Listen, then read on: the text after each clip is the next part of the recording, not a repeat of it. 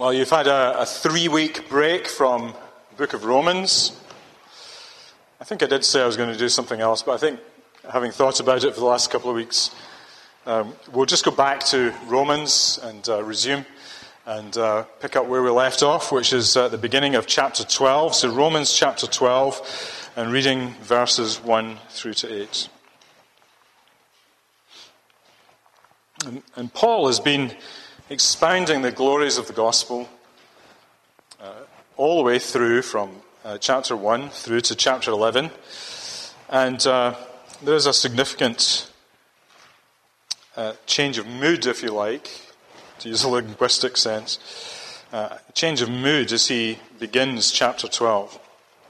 And he says, "I appeal to you therefore, brothers, by the mercies of God, to present your bodies as a living sacrifice, holy and acceptable to God, which is your spiritual worship. Do not be conformed to this world, but be transformed by the renewal of your mind, that by testing you may discern what is the will of God, what is good and acceptable and perfect. For by the grace given to me, I say to every one among you, not to think of himself more highly than he ought to think, but to think with sober judgments, each according to the measure of faith that God has assigned. For as in one body we have many members, and the members do not all have the same function, so we, though many, are one body in Christ, and individually members one of another. Having gifts that differ according to the grace given to us, let us use them. If prophecy, in proportion to our faith. If service, in our serving. The one who teaches, in his teaching. The one who exhorts, in his exhortation. The one who contributes, in generosity. The one who leads, with zeal. The one who does acts of mercy with cheerfulness." Let's pray. Lord, as we come to this passage, once again we ask that the words of my mouth and the meditations of our hearts will be pleasing in your sight. O Lord, our rock and our Redeemer. Amen.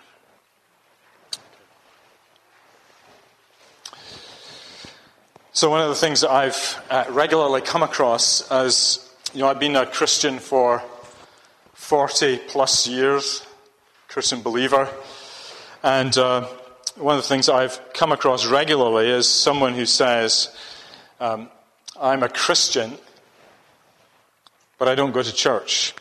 You don't have to go to church to be a Christian. And it's said with such certainty that often takes one by surprise until you get used to it, and then you realize a lot of people think that. And, but it does kind of take you aback if you're not used to it. I can be a Christian, but I don't need to go to church. I don't need to be part of a church. I can just be a Christian by myself. And, of course, there are some situations where that has to be true.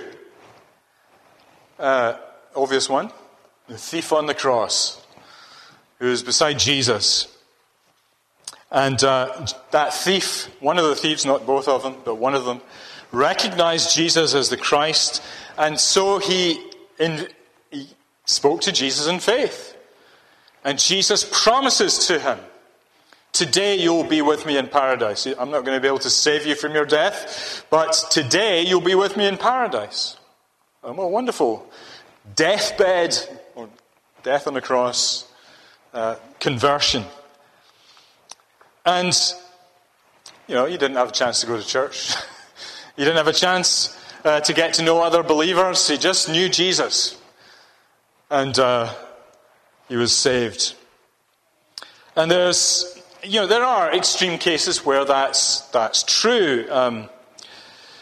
There may be isolated individuals who are believers, but they have no church to go to. There are parts of the world where that's true, of course. So if you're in that category, then you're exempt from this idea that you have to go to church if there isn't a church to go to. But none of us are in that category. And nobody in Solihull is in that category. Because there are churches to go to. So none of the people I've ever met are actually in that category that can say, I'm a Christian, but I don't need to go to church. It's false. It's not true. The Bible couldn't take a more diametrically opposed position. And we see this here in this passage in Romans chapter 12, where Paul begins to speak about the transformed life. How does the gospel transform a life? How does the gospel change a life? We spent a lot of time talking about the gospel and the fundamentals of the gospel. But that gospel is to have a profound effect and a profound impact on the community of believers. And so as we come to chapter 12, we notice that there's a significant transition. A transition of mood, if you like. And it's marked by that word, therefore. I appeal to you, therefore. And so throughout the letter so far, Paul's been speaking about the wonderful saving righteousness of Jesus Christ. The wonderful saving righteousness of God in Jesus Christ. And this involves the sending of his Son into the world. And Jesus Christ coming to do this saving work for us. Which means that our justification, our being made right with God, our receiving righteousness from God,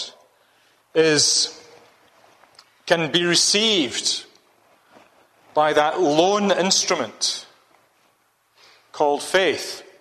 And that in itself is a gift of God. But we receive a righteousness from God. And that same faith, in that same faith, we discovered, as we're looking through in chapter 6 and into chapter 7 and chapter 8, that through that faith, God makes a definitive break with the past life. So the sin that was your master before you were a Christian believer, and this sin that ruled over you, its hold over you is broken. It doesn't have authority over you. It doesn't any longer determine your destiny. Rather, you have a new king, Jesus Christ. And you live in a new kingdom, a kingdom of grace.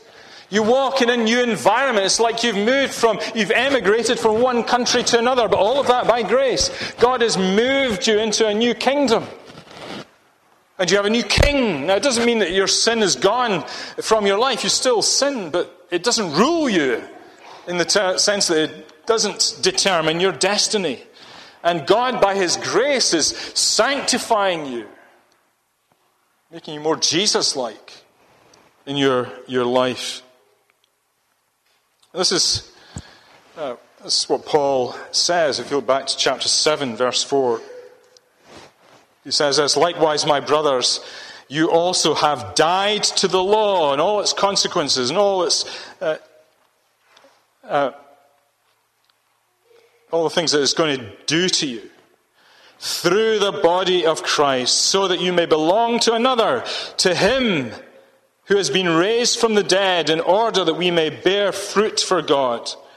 For while we were living in the flesh, our sinful passions aroused by the law were at work in our members to bear fruit for death.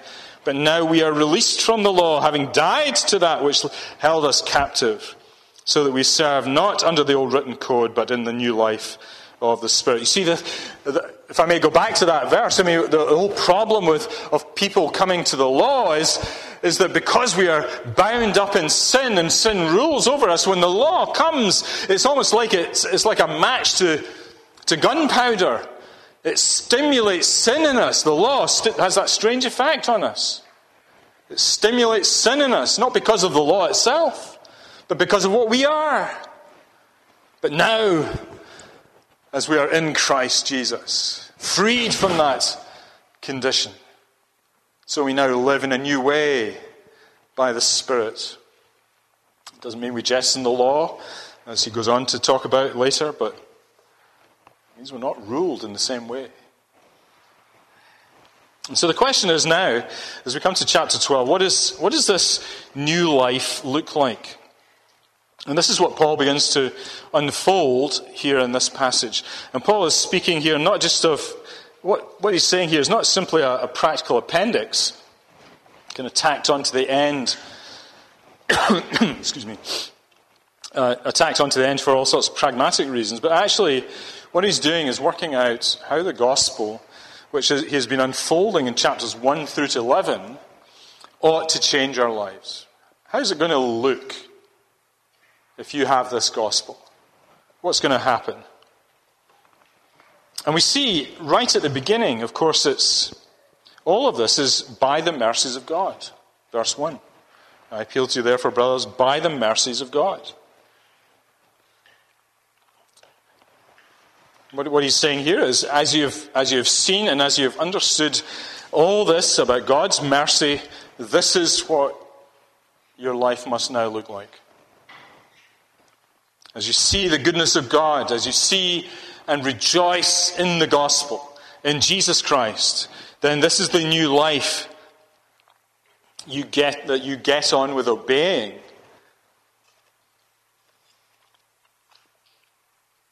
So what does he say? I appeal to you, therefore, brothers, by the mercies of God, to present your bodies as a living sacrifice, holy and acceptable to God, which is your spiritual worship. So he begins by talking about presenting your bodies. So it's not just mental in here.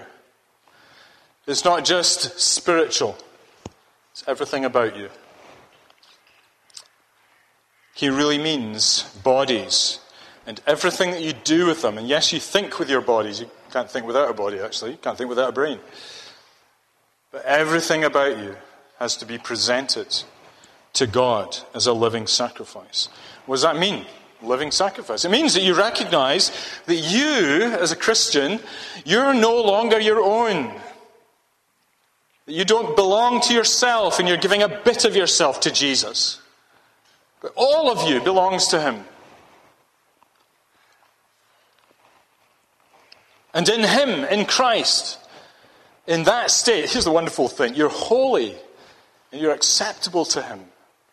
It's a marvelous, marvelous thing, but it comes with that statement. You need to give all of yourself to him because you belong to him. And this is what's written here as your spiritual worship. I think possibly that's a poor translation. If you look at the footnotes, you'll see if you've got an ESV like mine, you'll see there's a footnote there, footnote 6. It says your rational service. That's a more literal rendering of it. Your rational or reasonable service. And I'll come back to that in a moment. But this is an overarching statement that he makes about about the Christian life, which Paul is now going to expand in 3 steps, which I want to look at this evening. And the first step starts in verse 2 with renewing of the mind. Then the second step is how you think then about other Christians in a new way, in verses 3 through to 5. And then the third step is that you're to play your part in life together. So 3 things. First of all, renewing the mind. And verse 2 says, beginning of verse 2, do not be conformed to this world, but be transformed by the renewal of your mind. Paul starts with the mind. He's going to get to the whole of you, but he begins with the mind.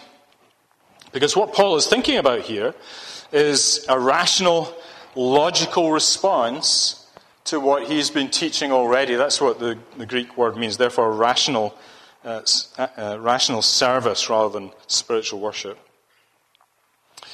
So it's not some nebulous feelings-based response. This is something that you think through and you work out.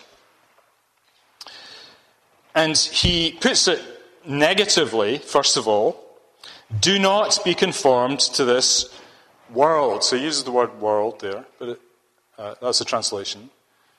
But it's really eon. The Greek word is eon. And it really means age. So he's talking about the current evil age. He's saying, do not be conformed to this current age. And the idea here is, don't be put under this age's scheme or pattern.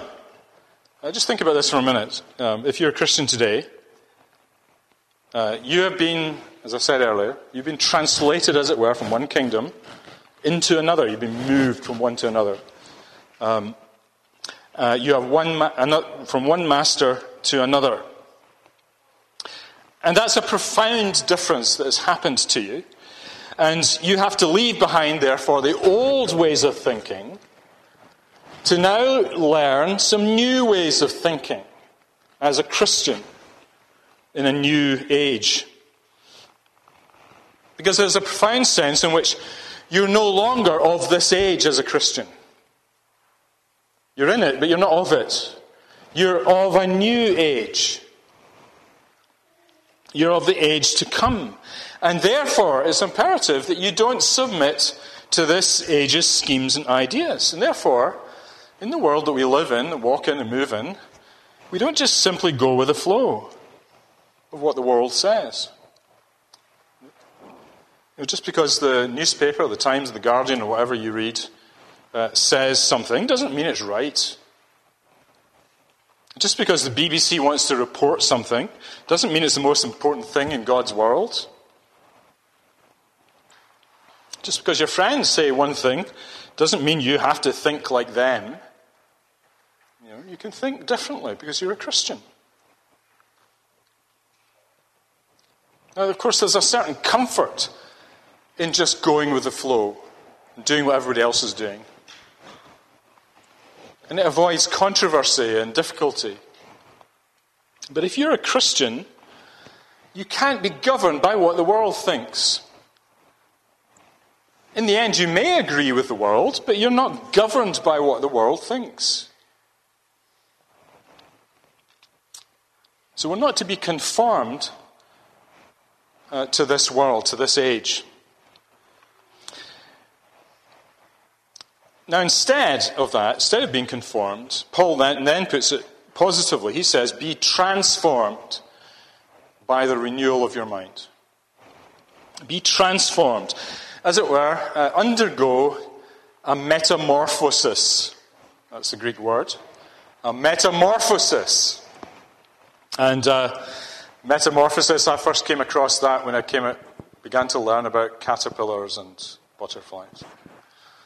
So the caterpillar, at a certain point in its life, I don't know what it does. It seems to form this thing, pupae around it. What does it do? You know better than me. Was that a chrysalis? That's right. Yeah, and so it's in there. And then one day it kind of breaks out. And it's not what it was when it went in. It's a beautiful butterfly. And it seems to happen from our perspective, seems to happen very suddenly. Now, Paul's not talking about an abrupt change here, but he is talking about a change, a metamorphosis in the Christian mind when you come to faith in Jesus. There is an ongoing change that happens in the Christian throughout the life of the believer. And it begins with the renewal of the mind, and then it begins to spread out into the rest of your body and all the things that you do and the things you like to do and the things you don't like to do. And so when somebody becomes a Christian, that transformation of mind has already begun, and they have had their minds exposed to things that in the gospel that before they'd never really thought about before. They thought about the depth of their own sin and that salvation is necessary and that the sheer grace of God and the glory of the work of Christ. They'd come to appreciate all of those things. So already there's a kind of metamorphosis going on in the mind when somebody becomes a Christian, but that never stops. We're always having to shed the old ways of thinking and replacing them with new ways of thinking. So the practical outcome of this is that through testing, and parts of life are going to be testing and difficult, you can begin to discern and approve the will of God. See, without that metamorphosis, you will never approve of God's will. But it's a work of grace that's going on in you. Be transformed by the renewing of your mind. What does he mean by the will of God here? Well, not the overarching plan of God, the decrees of God that he has settled from eternity past. We don't know all of those things that God has decreed. There are certain things that are hidden from us. But there are certain other things that are written down for us that we can know, which are God's will, his commands, what God wants us to do. It's all there in the Scripture. And of course, as the metamorphosis continues, so we grow in wisdom, in knowing how to apply the things that God has told us to do in the particular situations that we are in. Often Christians feel like, I'm studying this with some other pastors at the moment, but often Christians feel like there are collisions of duties. And God seems to say one thing, I need to do this, and there's another command that says I need to do this, and you need wisdom to work out. Is that because I don't understand God's word? Is it because of sin in my own heart? What do I do about these things? But that's wisdom that grows. You begin to tease these things out by the metamorphosis of your mind, the transformation of your mind. And the outcome of this, and this comes through being steeped in the Scriptures and learning God's word, reading it faithfully, being careful with it, thinking it through. And so the outcome is this, that you don't simply read the Bible, but you approve of it, and you see it as pleasing and acceptable and perfect. And that's the sign that a mind is being renewed.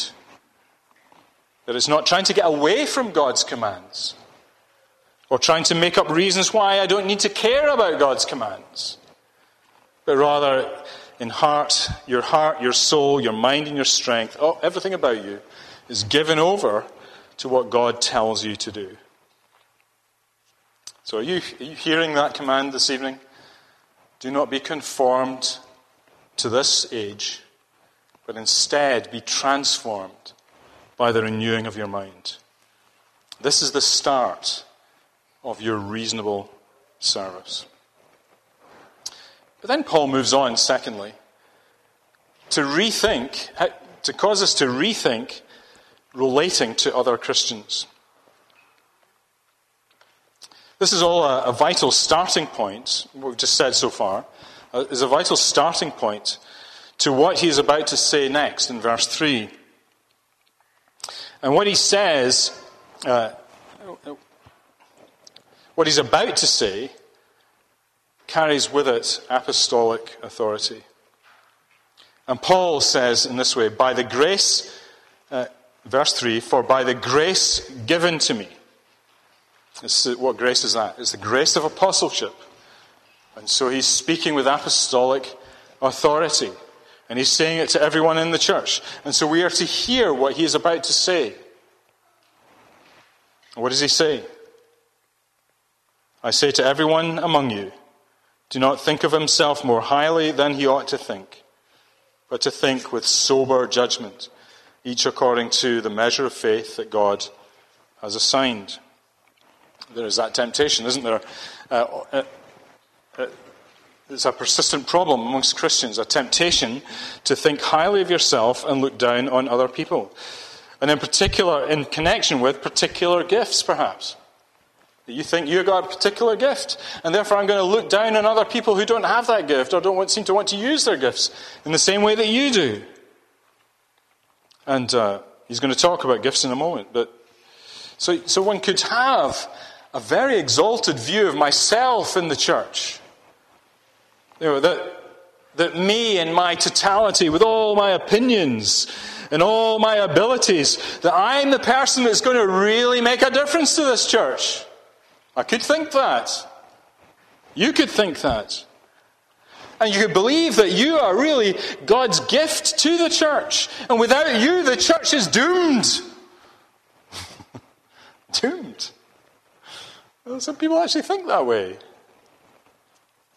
And you may not ever say it, but you might begin to think it. And it's a pattern of sin that people bring with them into the Christian church from the way of the world. And it's one of those patterns that we must not conform to.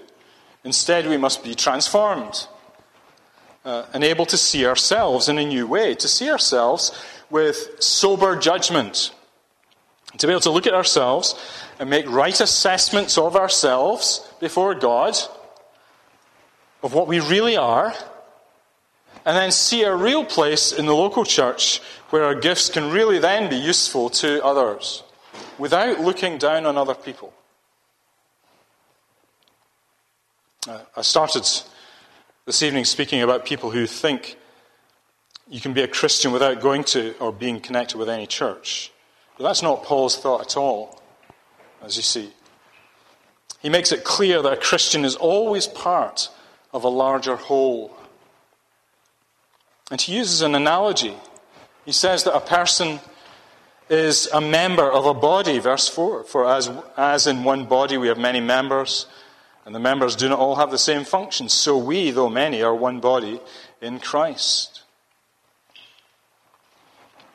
And he does this, he works this out in more detail in 1 Corinthians chapter 12. He speaks of various scenarios where you need to think differently as a Christian about the gifts of others and your place in the church. When he talks about eyes and ears and feet and so on, all of these are necessary for the body to function properly. And so in Paul's thinking here, being part of this body is part and parcel of living the Christian life. Now notice with me a subtlety that could be easily missed. That he says in verse 5, though many we are one body in Christ. And then he goes on to say, and individually members of one another. Members of one another individually. That's important. There are Christians who talk about themselves as being part of the church generally. I'm a Christian. I am part of the wider church of Jesus Christ. And often people who don't go to church, they'll say, yeah, but I'm part of the invisible church. A church you don't have to see and don't have to go to. I'm part of that. And those same people may never go to an actual church with actual people in it.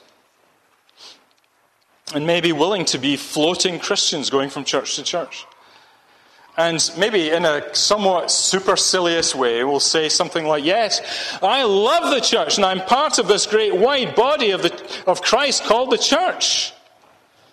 But here's the problem with it. There's a very subtle problem of avoiding any significant interaction with real people. And here again what Paul says here, individually, you're members of one another. You're connected individually to other people. There is a real connection between you and the people who are part of this church. In this place, with these people in this church. If you're a member of this church, that's what you are. And so the unity of the body is no nebulous concept, a theoretical, abstract concept of being part of the one church of Jesus Christ. It has a real effect on how you live in a particular location. And it's in those interactions with people that helps us to see ourselves with sober judgment. And as we'll see in a moment, to serve one another with our gifts. I think this challenges a very common view of the Christian life, It's a view around that what really matters in the Christian life is me and Jesus.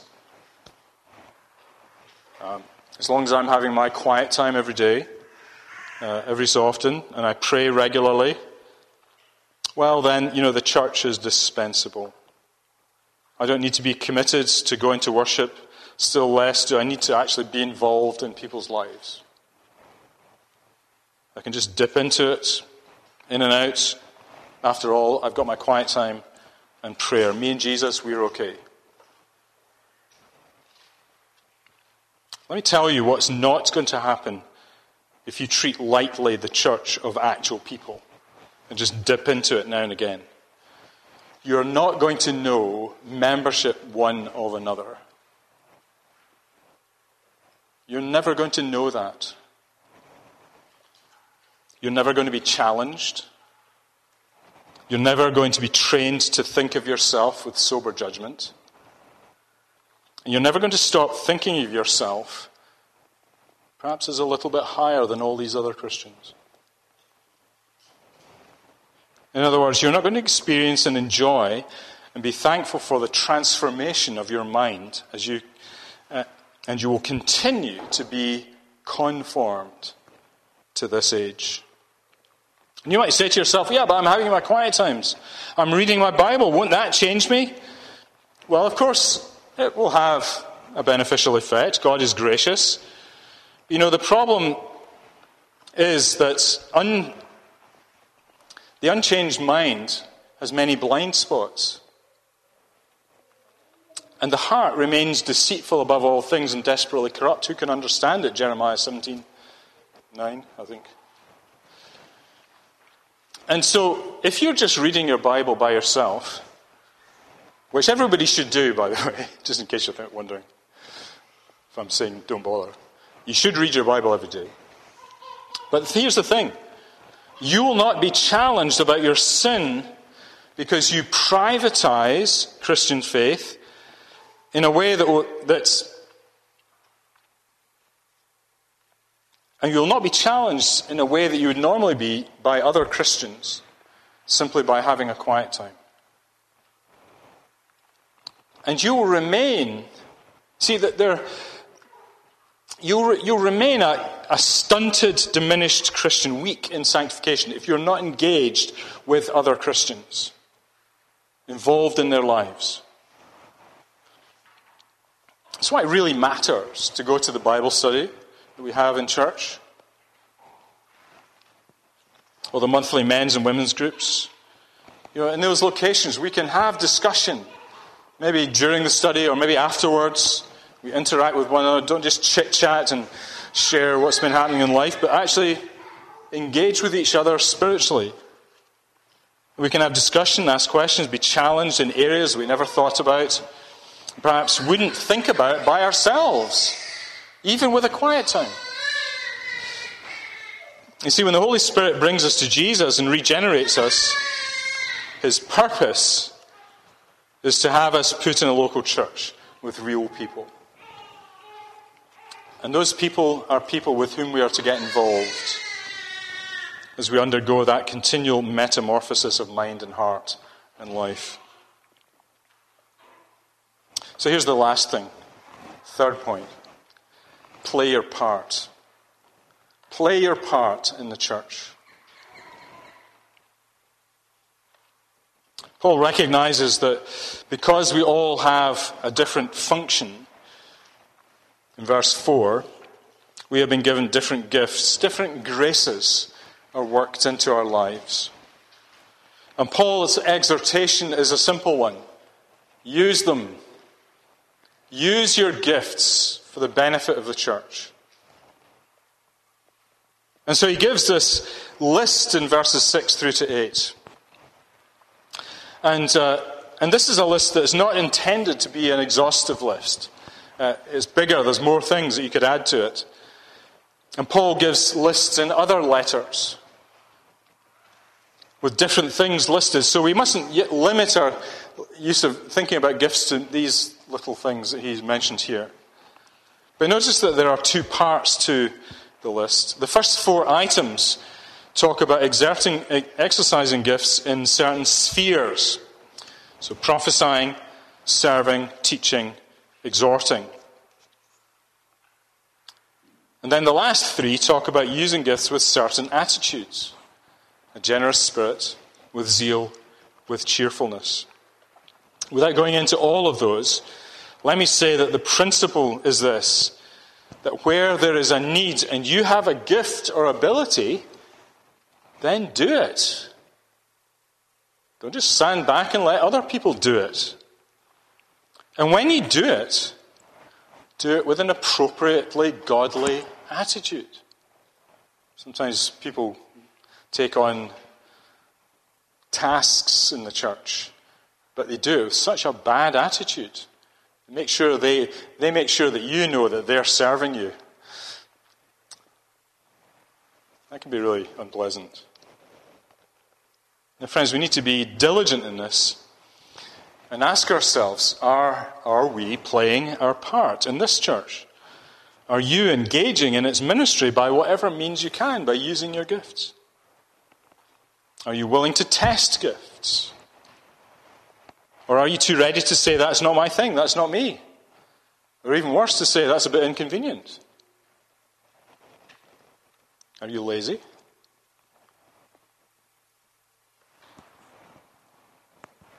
Is it the case that you can't be bothered? You come to church, attend a service, go away again, and no one sees you till next week? On the other hand, you may be here regularly and often, and maybe even serving, but as you do so, you're still in the habit of looking down at others, on others. It's one of the dangers of having a gift of helping, gift of administration, gift of, setting out chairs and just doing things. Some of you are really good at that. You could have an attitude that says, why is nobody helping me? I'm better than all these people, and I look down on them. And so you need to learn to look at yourself with sober judgment in all of this. Friends, our Father is in the business of sanctifying us through His Son. And to do that, He puts us in local churches with real people. And we are to make then the best use of the opportunity to be transformed, to become part of the lives of others, to use our gifts in service of others and to the glory of God. And that, my friends, is us offering our bodies as living sacrifices, our reasonable service, holy and pleasing to God. Let's pray. Father, thank you for the wonderful grace that you work in us in salvation. Thank you for the many graces you work in us in our lives and the gifts you give to us.